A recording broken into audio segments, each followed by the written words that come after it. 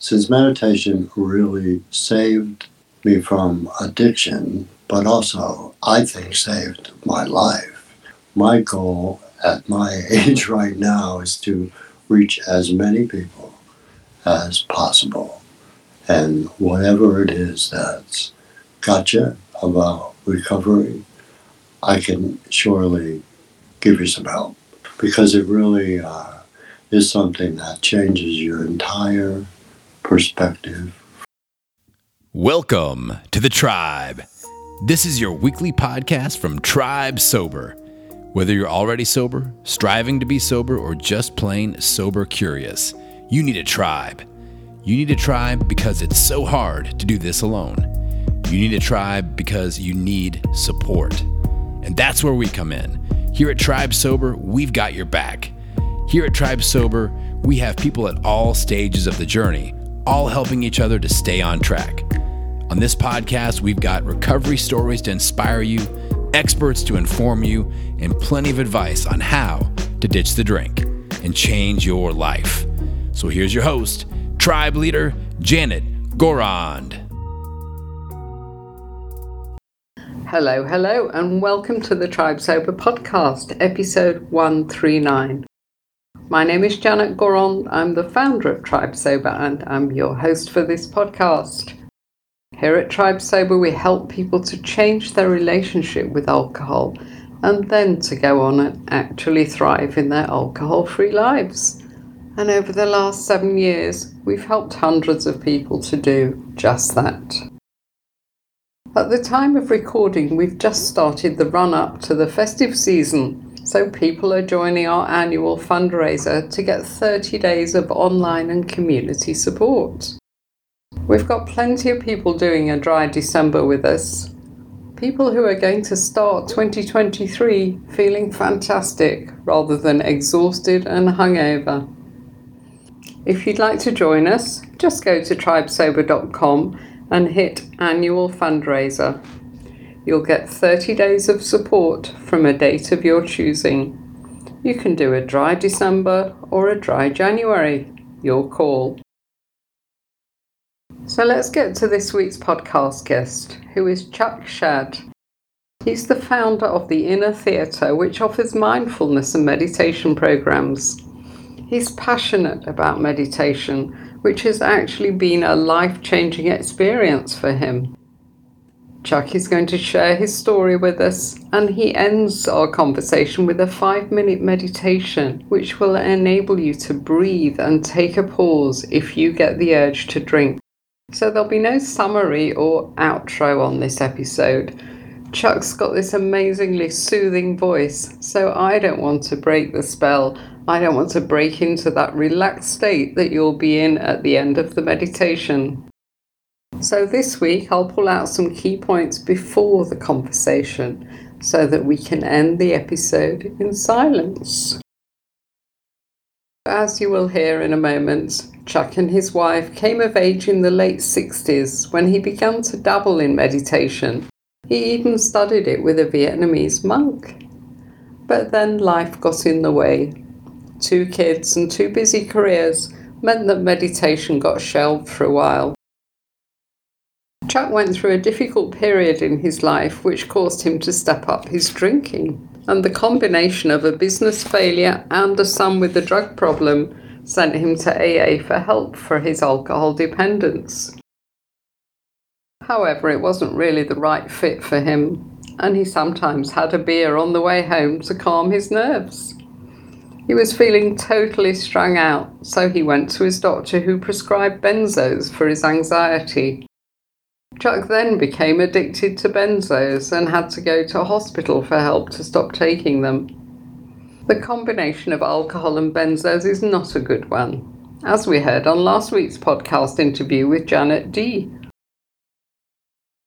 Chuck began reading about Eastern meditation and then began to meditate daily with Sadhguru. He began to feel so much better that he began to give talks about meditation at local libraries. His passion for meditation grew, and he was offered a job running sessions at an inner city clinic. Meditation changed everything for Chuck.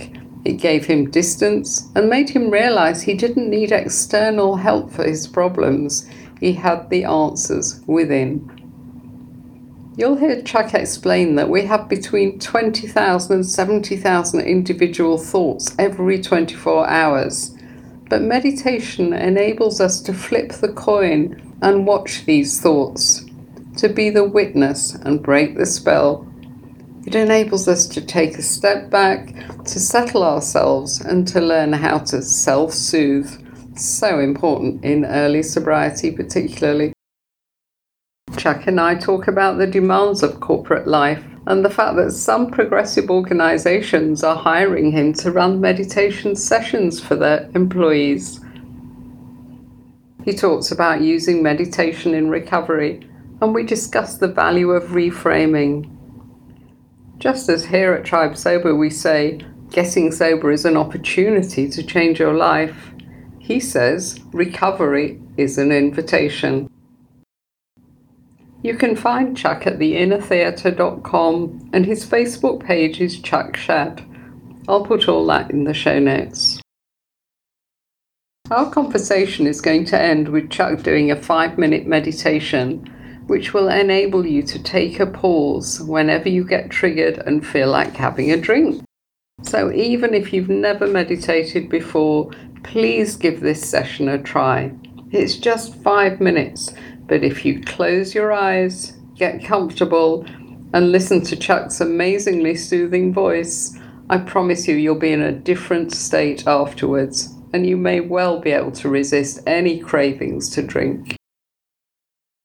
So keep this podcast handy on your phone so that you can quickly tune into those last 5 minutes and do the meditation whenever you need it. So let's get to the conversation. I began by asking Chuck how he got into meditation in the first place. So we moved out to California. We got introduced to meditation through Ram Dass. And then we came back to Connecticut, and there happened to be a Vietnamese monk that was around, and he was starting to have classes for Americans. And so we studied with him for about a year and a half. And we're big-time meditators, retreats, all that stuff. And then my wife got pregnant with our first kid, and it seems like meditation just went right out the window, and we never picked it up again. I was interested in it, and so was she, but we were just kind of dabbling, and we weren't really doing it because we had so many other things to do. So fast forward to the time of my life that you're asking about. We went for about, 25 years drinking probably too much and saying that we needed to do that because of all the stress we were under. Running a business, having 2 kids. We just kept on. And then a series of kind of unfortunate things happened. We got involved with a couple of guys, started a business with them, and after about a year, it did not work, and we were broke. And so then we were just kind of shuffling around. We both lost our self-confidence. One thing led to another. We got a consulting job where we actually had to go into the office every day, which we never did. We always had an office. We did the work. We'd bring it in, have meetings, and come back.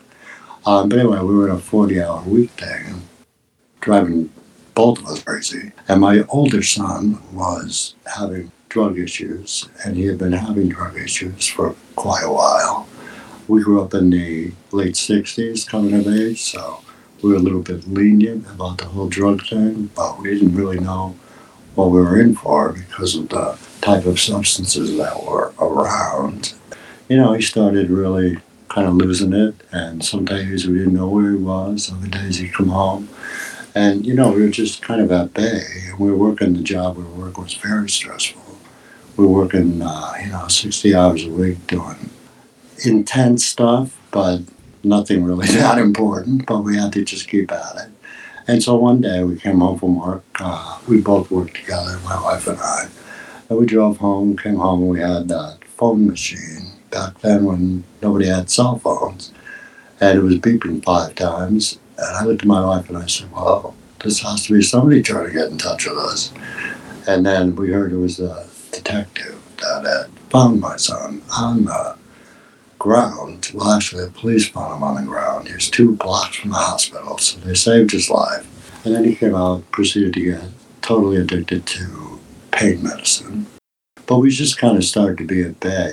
And right after he got shot, I got let go from a job because of various reasons, none really having to do with my performance. But anyway, so I was left without a job. My wife kept going in for a while. We were taking care of our son because he was in really bad shape, still in bed. And, one thing led to another. And I was at that point desperately trying to not drink, but not doing a very good job. And then what happened after a while, I got myself to AA, and I figured, all right, time to get serious, let's go. And I went to AA, and I always sat in the back of the room thinking, there's no way I'm going to do this. There's no way this is going to work for me. I wasn't saying this is bullshit. I was just saying, I just don't see a fit.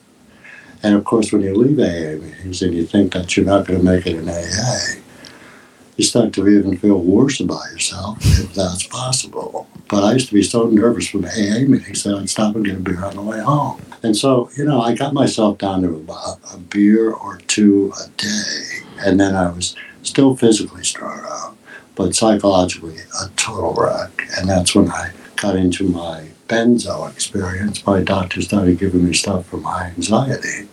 And he was a really decent guy, and he was a pretty good doctor, but he didn't understand addiction at all.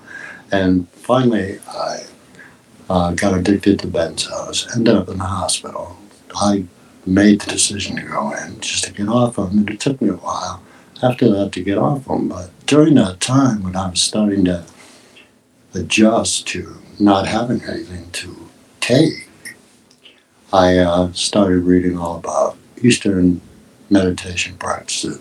And I ran into this guy called Sadhguru, who my wife says looks like a Hollywood guru.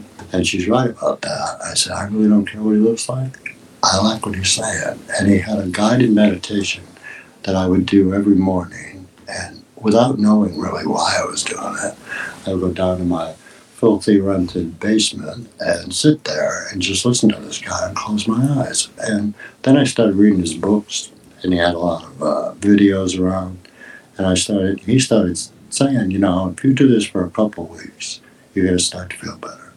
And if you find yourself on any kind of psychological medication, which I was still on, he said, after a month or so of doing this seriously, you'll come off it by about 75%.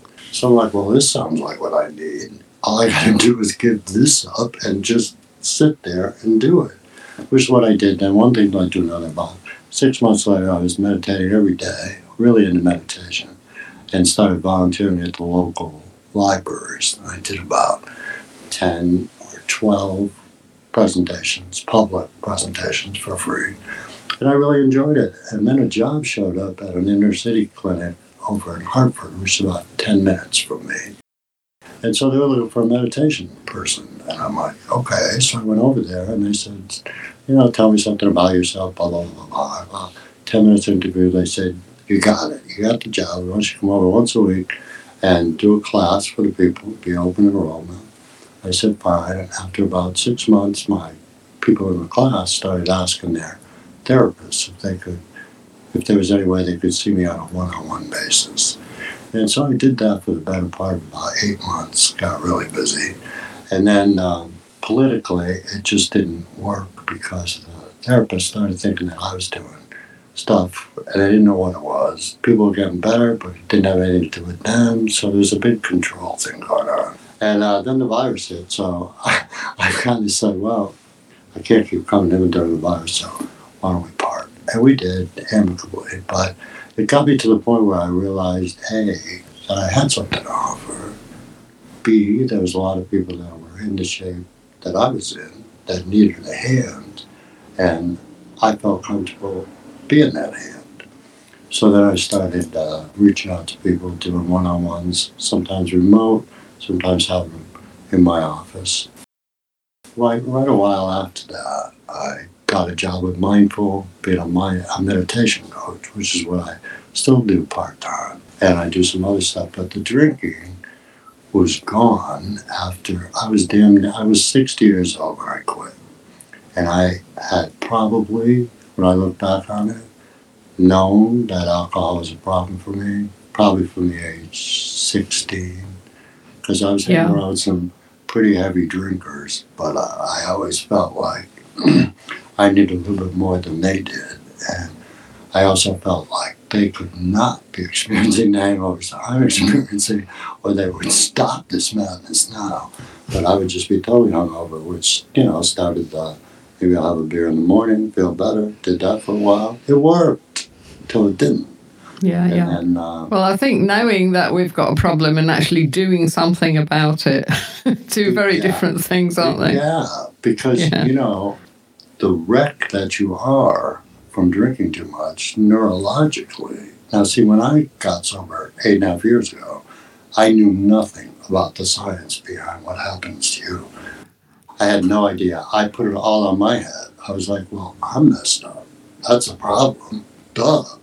But then I started, after I got sober and started working with people, I started reading about science and said, so that's why it was so hard to do something that I knew I had to do for decades and would try and would be back in the race pretty quickly.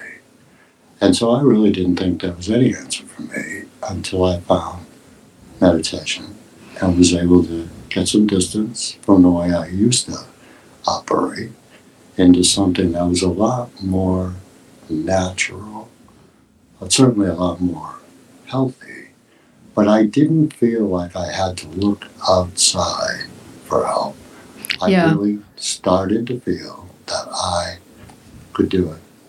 Yeah, that's wonderful to hear, Chuck. I'm going to send you a podcast interview I did with a meditation teacher a while ago. And he was a very heavy drinker, but he took up meditation and got really, really into it. And then he just got to a stage where it wasn't congruent with his meditation anymore, No, that's it. I mean, and he ditched it. Yeah, I mean, I stopped first, so I don't have that similar. I mean, I have a similar experience, but I was just always very insecure about a lot of things, and I was never the kind of person that would overly share what was going on inside me. Yeah. I always had a bit of a guard up. That was something that I left behind when I started, really meditating. Yeah, I mean, when you're in the early days of sobriety, you're a mess. You're mad at yourself. Probably a lot of people around you are mad at you with you. Yeah. And it's just a very difficult thing to do, which is why I like these social groups on, social media, because there's a place that you have kindred spirits. Some of them are a little ahead of you. Some of them maybe a little behind. And they inspire you if they're ahead of you. And if they're behind you, you think, I don't want to go back there. That's right. And you don't want to feel, you start to feel more empowered. And, meditation is a great thing, but what it does do for you after a short while is give you that sense of connection with yourself. Yes, and, if you want to call it the universe. But then what happens is you start to get connections with fellow humans. It might be as easy as the person that's checking out your groceries, or it may be something serious. You're listening to a podcast from Tribe Sober.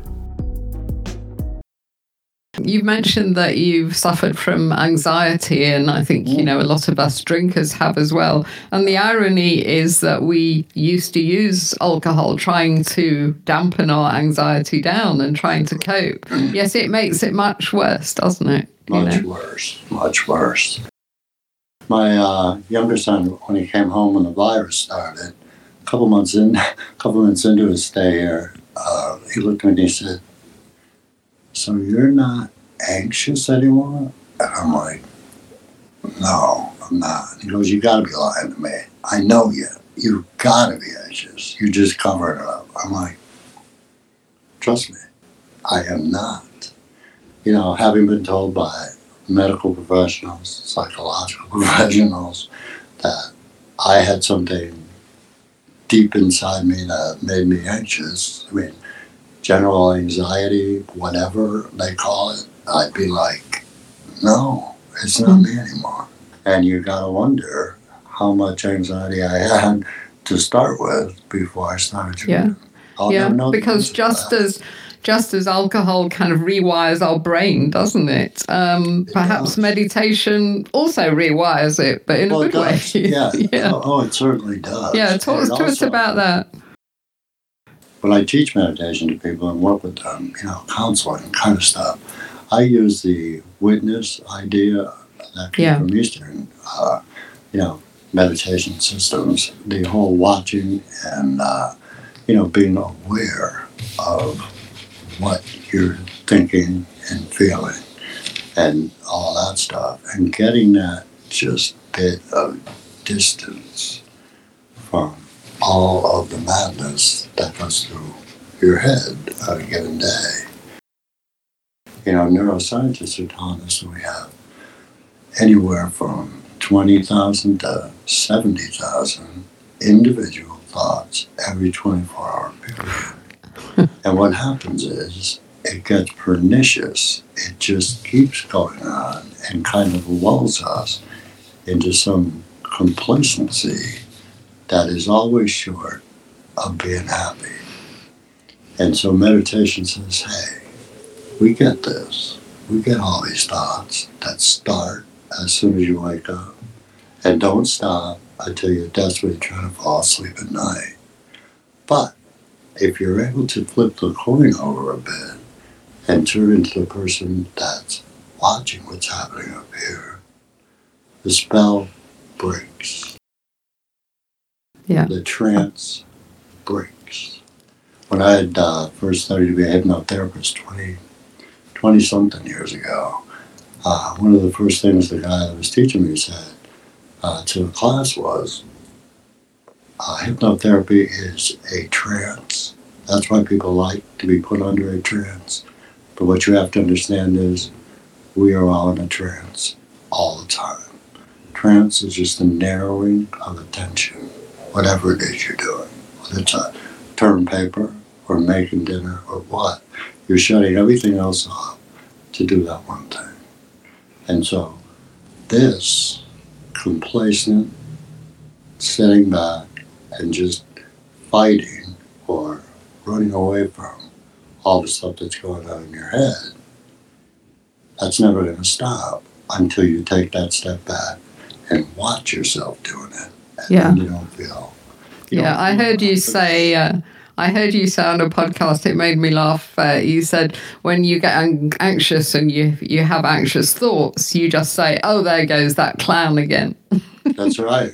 Every now and then, I now meditate first thing in the morning. And every couple of weeks, I'll be a little ways into it, and I'll start to feel that crippling anxiety form my chest. Now, in the old days without meditation, that'd be all I needed. I would just be a nervous wreck the entire day, looking for something to take the edge off. Now I'm able to sit there and go, oh, like you said, oh, this guy again. No way. And before I even say way, it's over. Oh.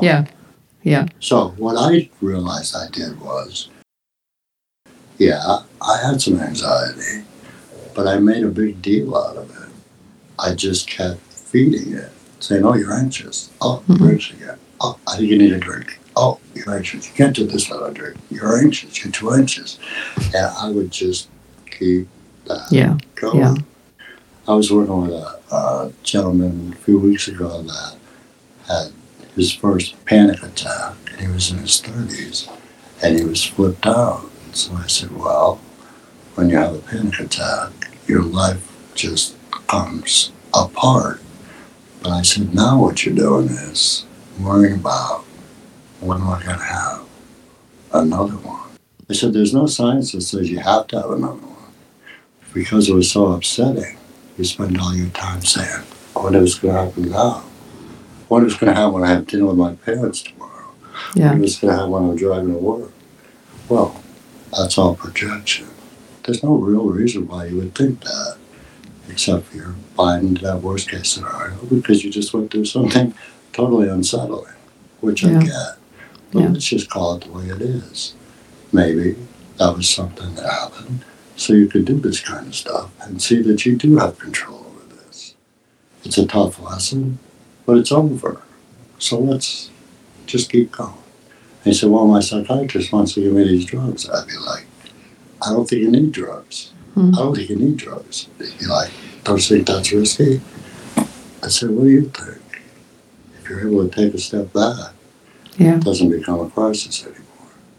So you have to learn to settle yourself down. When you start to have those thoughts about another panic attack, use your breath to just set things right. And after 3 or 4 sessions, next time I saw him, he said, I really am not worried about this anymore. Yeah, I'm that's concentrating fantastic. on my health. I'm trying to eat better. Like, see? You see? Yeah, I do see. So it's great when that happens. And he didn't have any substance problems. He was just an overextended young father who had moved a couple times and didn't know what he was doing. So, Sure. But I've worked with a lot of people that have panic attacks. I wanted to ask you about your corporate work, because I gather that you go into corporates and do meditation, because I had a long corporate career and it made a drinker out of me, actually, because we were, wherever I worked, and I worked in 2 or 3 big companies, there was always this culture, we used to work really hard, but then we used to play really hard. Yeah. And play always meant drinking, and the company was paying and we'd all party together and it would be fun, until the next morning or until it's not fun anymore. But that's, I really developed quite a serious habit because of that. And I was an HR director, actually. So I'm just thinking, if I was still in corporates and someone like yourself came to me and said, I want to offer meditation to your employees, I would think that's an amazing idea and so much better than offering them alcohol and poisoning them. No. And I just wanted to ask you what kind of reception you're getting. Are people open to it? Well, I mean, one of the big firms that I work with is Deloitte. They're big. I know them. 225,000 people. And what I do with them is they're all stressed out, kind of management, usually. And I meet with them a few times just to try to deal with whatever is bothering them. And, there's a lot of pressure. There's a lot of work-life balance, as they call it. They can't really find that balance, which I help them with. And then there's also the unbelievable demands that you get with a 24-hour international commerce. So that I can't tell you how many people I've had that say, first thing I do when I wake up in the morning is check the email and see if anybody needs me right that second. And I'd be like, well, can't you just wait 10 minutes for that? They give me the look like, are you kidding me? But, I'm able to work with them a little bit so that they do take that time. And they realize that, the maze just keeps going on. And whether they started at 10:07 or 7, it really doesn't matter. In the course of things, they could have gotten up 10 minutes late. I'm like, just give yourself some time. Because I know how it is when you wake up in the morning and you're totally stressed. I mean, you're just in a reactive mode, and if you don't watch it, you're in a reactive mode until you finally log off on, I don't know, Saturday morning at 2 a.m. I mean, it's just insane. And so I try to, my meditation with these people is usually pretty secular, pretty, how can I be a little bit calmer? How can I be less hard on myself? How can I take criticism better? How can I forget criticism and realize where it came from? All that kind of stuff. But I will tell you, in the short sessions I do with them, after the first 10 minutes, I can tell I have them, and I can feed them stuff that's really going to help them. So it's been pretty successful. I mean, I made my life in corporate America. I know how the vibe goes there. And I know that if I walked into the companies that I've been working with 20 years ago, it would probably be a tougher place to work because there's so much instability. And, now we have to worry about layoffs. The good news is, I mean, when everybody was home, everybody was just doing what they were doing. They just happened to be home. Now they're all back in the office and they're all talking to each other, probably saying, that layoff's coming in January. you know. So then that madness starts. Yeah. I'm sure Yeah. I'll start hearing about that with the Deloitte people Yeah. anytime now, because, then it's like, the economy's tanking, and then they Yeah. get into that collective, I'm going to lose my Yeah. job, or my life's gone, or whatever, Yeah. So Yeah, that's those why- time zones are killers, aren't they? I mean, we've got people in our tribe that, we have meetings, and there's invariably a few that say, oh, I've got such pressure at work and I really plan to come, but I just can't. And it's about making time for ourselves, isn't it? Well, it is, because The work will never end. That's I right. remember that from my corporate life. And when I was very junior, I had a nice boss who said to me, because I would work late, and keep trying to get through everything. And he'd say to me, your work is about people. It's never going to end. There's never going to That's be true. an empty in tray. So forget it. Look after yourself. Go home at 6 o'clock. So I tried to learn from him. But back in those days, of course, we weren't online. We didn't have 24/7 work flying at us. My younger son is a lawyer for a big firm in Manhattan. And, he works 24/7. Yeah, And he's yeah. totally burned out. And he's usually in a somewhat bad mood because of all the pressure that he's under. I'm And sure. he's also a perfectionist. So he can't send anything out until it's perfect. So I work with him on that, that whole perspective of things always having to be 100% right in a world where that very rarely happens. Do you have him meditating? Yeah, I do, but I'm his Good. father, so Yeah, he needs to find some guy down the street telling him to do it because I'm his father, so Yeah. it works, but it's a slow message. Slow. So you're a hypnotherapist as well, aren't you? Talk to me about how that can help someone that's dependent on alcohol, having some hypnotherapy. Yeah, the straight hypnotherapy sessions I do for people in recovery gives them the idea that they can remove themselves from the madness that's gone through their head.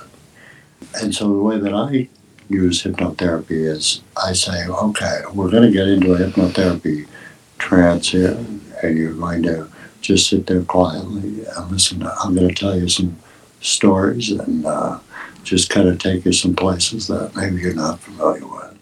But at the end of it, I always say, you don't need me for this. You can do this yourself, because what you're doing is temporarily changing the narrative up here to give you something objective outside of yourself that you can concentrate on, which is the same idea behind meditation. I have a lot of people that call me and say, I've got to lose 30, 40 pounds. I've tried everything. I'm sick of being heavy, and I don't know what to do. I can't stop myself. So then they say, you're the hypnotherapist, right? You can help me. And I'm like, yeah, I can help you, but it's not going to happen in 75 minutes. But what I'll teach you is a way for you to deal with the fact that you're constantly being ashamed of yourself for eating too much. And I just do it in a very gentle, kind of low-key way. But my goal is to have the person understand that they do have a bit of control over these things. And there isn't a bad Nancy and a good Nancy up here. It's just one Nancy, and it depends which one you want to spend your time with, right? Yeah. So, and it's some people don't get it. Some people just say, I want to be put out of a trance, and I want to walk out of your office, and I want to never eat much again. And I'm like, probably not going to happen. No. And you don't want to fail again, because the people that I have that are trying to quit drinking, trying to quit eating, smoking, whatever it is, pills, you name it. You can't do it all at once, that's for sure. I mean, I just teach them that they can be their own advocate. Yeah. And when they are their own advocate, which means finding within them the tools to deal with these things, they'll be happier, clearer, they'll like themselves more, and they'll like everybody around them just a bit more. Yeah. They'll have more patience. I find that I've turned into a fix-it guy around the house, and my wife used to make fun of me and say, Chuck is one of those guys, he doesn't have a tool chest, he's got like a tool cup. And I'd be like, yeah, I don't do that stuff. Well, guess what? When something breaks in the house, I walk over to it and I take a look, and I can usually figure out how to fix it. It's a total Interesting. fix. That's very My interesting, mother was isn't alive, it? she wouldn't believe it. She would not believe it. But here we are, and it's only because of practicing Yeah. meditation. Yeah. And Yeah. just It's given you living my patience, life. hasn't it? Yeah, Yeah. it does. A lot of patience. Yeah. Yeah. And people tell me I got a lot more creative after I started meditating. I'm able to do those things that were always just out of my reach. Yeah. So I like to use meditation because I say it fixes everything. So, Yeah. whatever it is you come to me with, my thing is taking whatever it is that's challenging you right now and showing you how the simple idea of practicing meditation will help you and can Yeah. help you. Yeah. I think a lot of us struggle to stop drinking because we have a lot of limiting beliefs. We believe that Absolutely. we have Usually to drink about to have ourselves. fun. Yeah. We have to, we can't, we're too anxious to function without alcohol, or we need Right. alcohol to relax. We have all these limiting beliefs, don't we? And what I understand is that they're held in your subconscious. Yeah. And I wondered if hypnotherapy would kind of help somebody to interrogate those beliefs and try to overturn them somehow. Yeah, it's just not, the thing with hypnotherapy is it's not linear. So it's not something that you can use to analyze and find another way. It's more showing you that this overactive mind needs to calm down a bit for you to be able to find your answer. And that's what hypnotherapy does. It takes you away from this constant, pernicious narrative and puts you in a different place where everything is possible. That's what it does. And, it just shifts your consciousness temporarily. So when you get out of it, you're very relaxed and you're not as ready to fall into whatever this is that you're obsessing about. There's a great meditation teacher called John Kabat-Zinn, and one of his main points is meditation shows you that you do not have to live your life constantly wishing things were different. Yeah. And it took me a long time to really let that penetrate. But, you look at something and say, if only, and meditation shows you that you don't have to fall for that. Yeah. Because just like everything else, if only just keeps going on and has no end. It's not quite right. And I always tell my people at Deloitte, I said, they hired you at Deloitte because you were bright. I said, but what happens to people that are bright is they get totally enthralled with their own cleverness. Yeah. I said, that's something we have to kind of reasonably find a way out of. Because when you think that you're the smart one, then everybody else is not. And then you're into that divisive, judgmental mindset that doesn't stop, and it's no fun. Doesn't work. I think so many people, especially those clever types, Deloitte's and places, they're never actually in the moment, are they? They're always planning and strategizing and... No, it's just, and with this remote and constant, hitting you up with phone calls, texts, emails, Zoom calls, blah, blah, blah, blah. No wonder you feel like you're kind of falling back and not good enough. That's just the way it is. So you have to, I'm not telling you to harden yourself up. I'm just saying look at it a different way. Yeah. And, it does. Yeah, I think reframing things is really powerful, isn't Absolutely. it? Yeah. Well, I'm also a neuro-linguistic programmer guy. Okay. And that was their big point, was reframing everything. Yeah. And that was some wisdom I needed when I learned how to do it. Yeah, we say, when people come to us and they say we have a drinking problem, we say, no, you don't. You have an opportunity to really improve your life here. Yeah, I did a short session that I threw on my YouTube channel about that, about how recovery is an invitation. Yeah, it is. And, most people probably say, oh, really? Well, I'd like a different kind of invitation. Well, you know what? You got what you got. Yeah. And you really can use it. Because there's people that have done it, and we're no better than you were. Might be worse. Yeah, and I mean, recovery is about so much more than not drinking, isn't it? That's the first bit, and then you have to change things. Well, you got a lot of hours of the day you got to fill, and, if you don't watch it, you can't figure out how to do that. I just wondered, Chuck, if anyone's listening to this and they're thinking, oh, God, what am I going to do? I've really got to stop drinking. What would you say to them? First of all, give up any ideas that you had about what it would be like to quit drinking. To put all that aside. And then also, I would suggest that they start to use a couple of long, slow, intentional breaths to just reset themselves. And I would tell them that they should be encouraging themselves because what they're trying to do is different, but it's exactly what they need to do. And I would also tell them that the substance they've been ingesting is telling them in loud language that they can't do this. And then they start looking at all their past failures, and then they're off to the races. I would suggest that they spend some time just sitting with themselves and realizing that although they're flawed, every single person walking the planet is flawed in their own way. So I would say, hey, inside you is something that you can tap into to make this narrative a little different.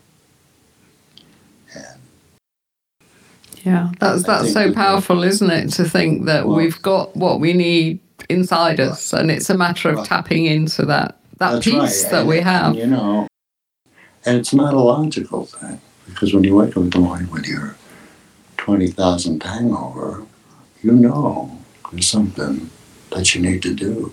But it's hard to do it. Yeah. So I would say you've got the self-confidence, you've got the power inside you to turn this narrative around. And first go easy with yourself. But once you get to the point where you see that there's something inside you that you can tap into, that is really the universal energy, if you want to describe it that way.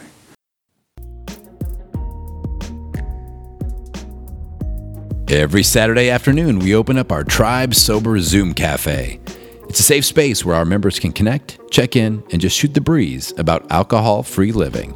If you'd like to be a guest at the cafe one Saturday, just drop us an email at janet@tribesober.com. That's Janet, Janet, @tribesober.com, and we'll send you an invitation. So, Chuck, we know that meditation teaches us patience, to be objective, to take a step back. It kind of teaches us to put in the pause, doesn't it? And that's so important in early sobriety when we get triggered to drink, because our automatic response is obviously just to grab a drink. But we have to learn to pause, don't we? And you've very kindly offered to do a short meditation for us that I'm going to make available for people just to have on their phone and turn to if they feel triggered to drink. But before I hand over to you to do that, which is how we'll end the podcast, just talk to us a little bit about how people can connect with you and, the best way that they can find you. Yeah, well, there's several ways to get in touch with me. I have a website called theinnertheater.com, and it's spelled Theater. I know my British friends want to change those last couple letters around, but it's theinnertheater@gmail.com. So that's one way. And I also have a I put up a YouTube channel about a month ago, so I haven't really done much with it, but there's about 20 or 25 short recordings, and only a couple of them are dealing with recovery specifically, but they all apply. Because I do work with people that are not in recovery, at least from alcohol. They might be in recovery from several other things up here. But yeah, so that's one way. And then I'm on Facebook as Chuck Shad. Since meditation really saved me from addiction, but also I think saved my life. My goal at my age right now is to reach as many people as possible. And whatever it is that's got you about recovery, I can surely give you some help. Because it really is something that changes your entire perspective, first on yourself, and you have a easier time to kind of put the past behind and not worry about how you're going to be later, and taking advantage of just this one, usually forgotten, moment that they call now. And really, words don't really describe it, but the peace that you touch when you start to meditate goes way deeper than all of the repetitive cycles of thoughts and habits. And believe me, I know exactly what that's all about. But this is a different, more natural. It's really, for me, after a bit, meditation was just a complete relief from the melodrama that I had going on in my head for damn near Yeah. 60. Well, I must say, I think almost every day there's a new piece of research coming out, isn't there, about the benefits of meditation, That's and it's true. really becoming mainstream now, which is amazing. It's not, Yeah, it's not wonderful. some hippy drippy thing that you have to No, go it's to not. India to do. No. Everybody and corporates are taking it up, which is Right. is amazing. No, I mean, it's a great, different, natural, as I said, entirely natural way of being that really doesn't look much like the old way that I was being. So it's just a wonderful opportunity. Yeah, and as the world gets more and more crazy, and the You time need even more, zones, right? Yeah. yes, we all need some peace. No, that's right. So let me hand over to you, Chuck. It's very kind of you to do this for us. And Sure. what we're doing here is Chuck is doing a meditation that could be helpful for you if you're triggered to drink. So I'm going to suggest that you keep this meditation on your phone. And if you do feel twitchy about 6 o'clock, like I used to, because that was my opening the wine time, have a listen to Chuck instead. This is going to be a short, maybe 5 minutes. So as Janet was saying, if you're feeling a certain way at a certain time of the day or any time of the day, I want you to just kind of quiet down a bit and remember that these urges that you're trying to get past are only there by repetition. They're there because the thoughts up in your head just keep repeating over and over. And it'll be almost impossible to not have those thoughts, because that's part of the way that you were. And so I just invite you to close your eyes for a couple minutes, and wherever you are, doesn't matter if you're driving, you better stop though. But you can be sitting in your chair, you can be sitting upright in your bed, or you can be sitting outside. But wherever it is that you find yourself right now, I want you to take 2 or 3 long, slow, deep, deep breaths. And as you take that second or third deep breath, you're going to feel just a bit more relaxed. And as you settle into this natural, relaxed state, just be with the breath. I like to call these intentional breaths. Because as humans, our breath is a natural anchor that we can use to just turn the intensity level and all those repetitive desires. So when you feel that urge, you first get a bit annoyed, but that's all right. Using your breath, you can see that following that urge is only one possibility of what you're going to do next.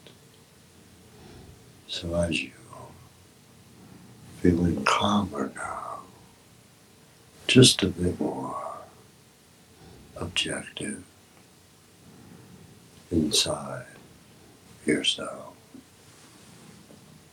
Stay with that breathing.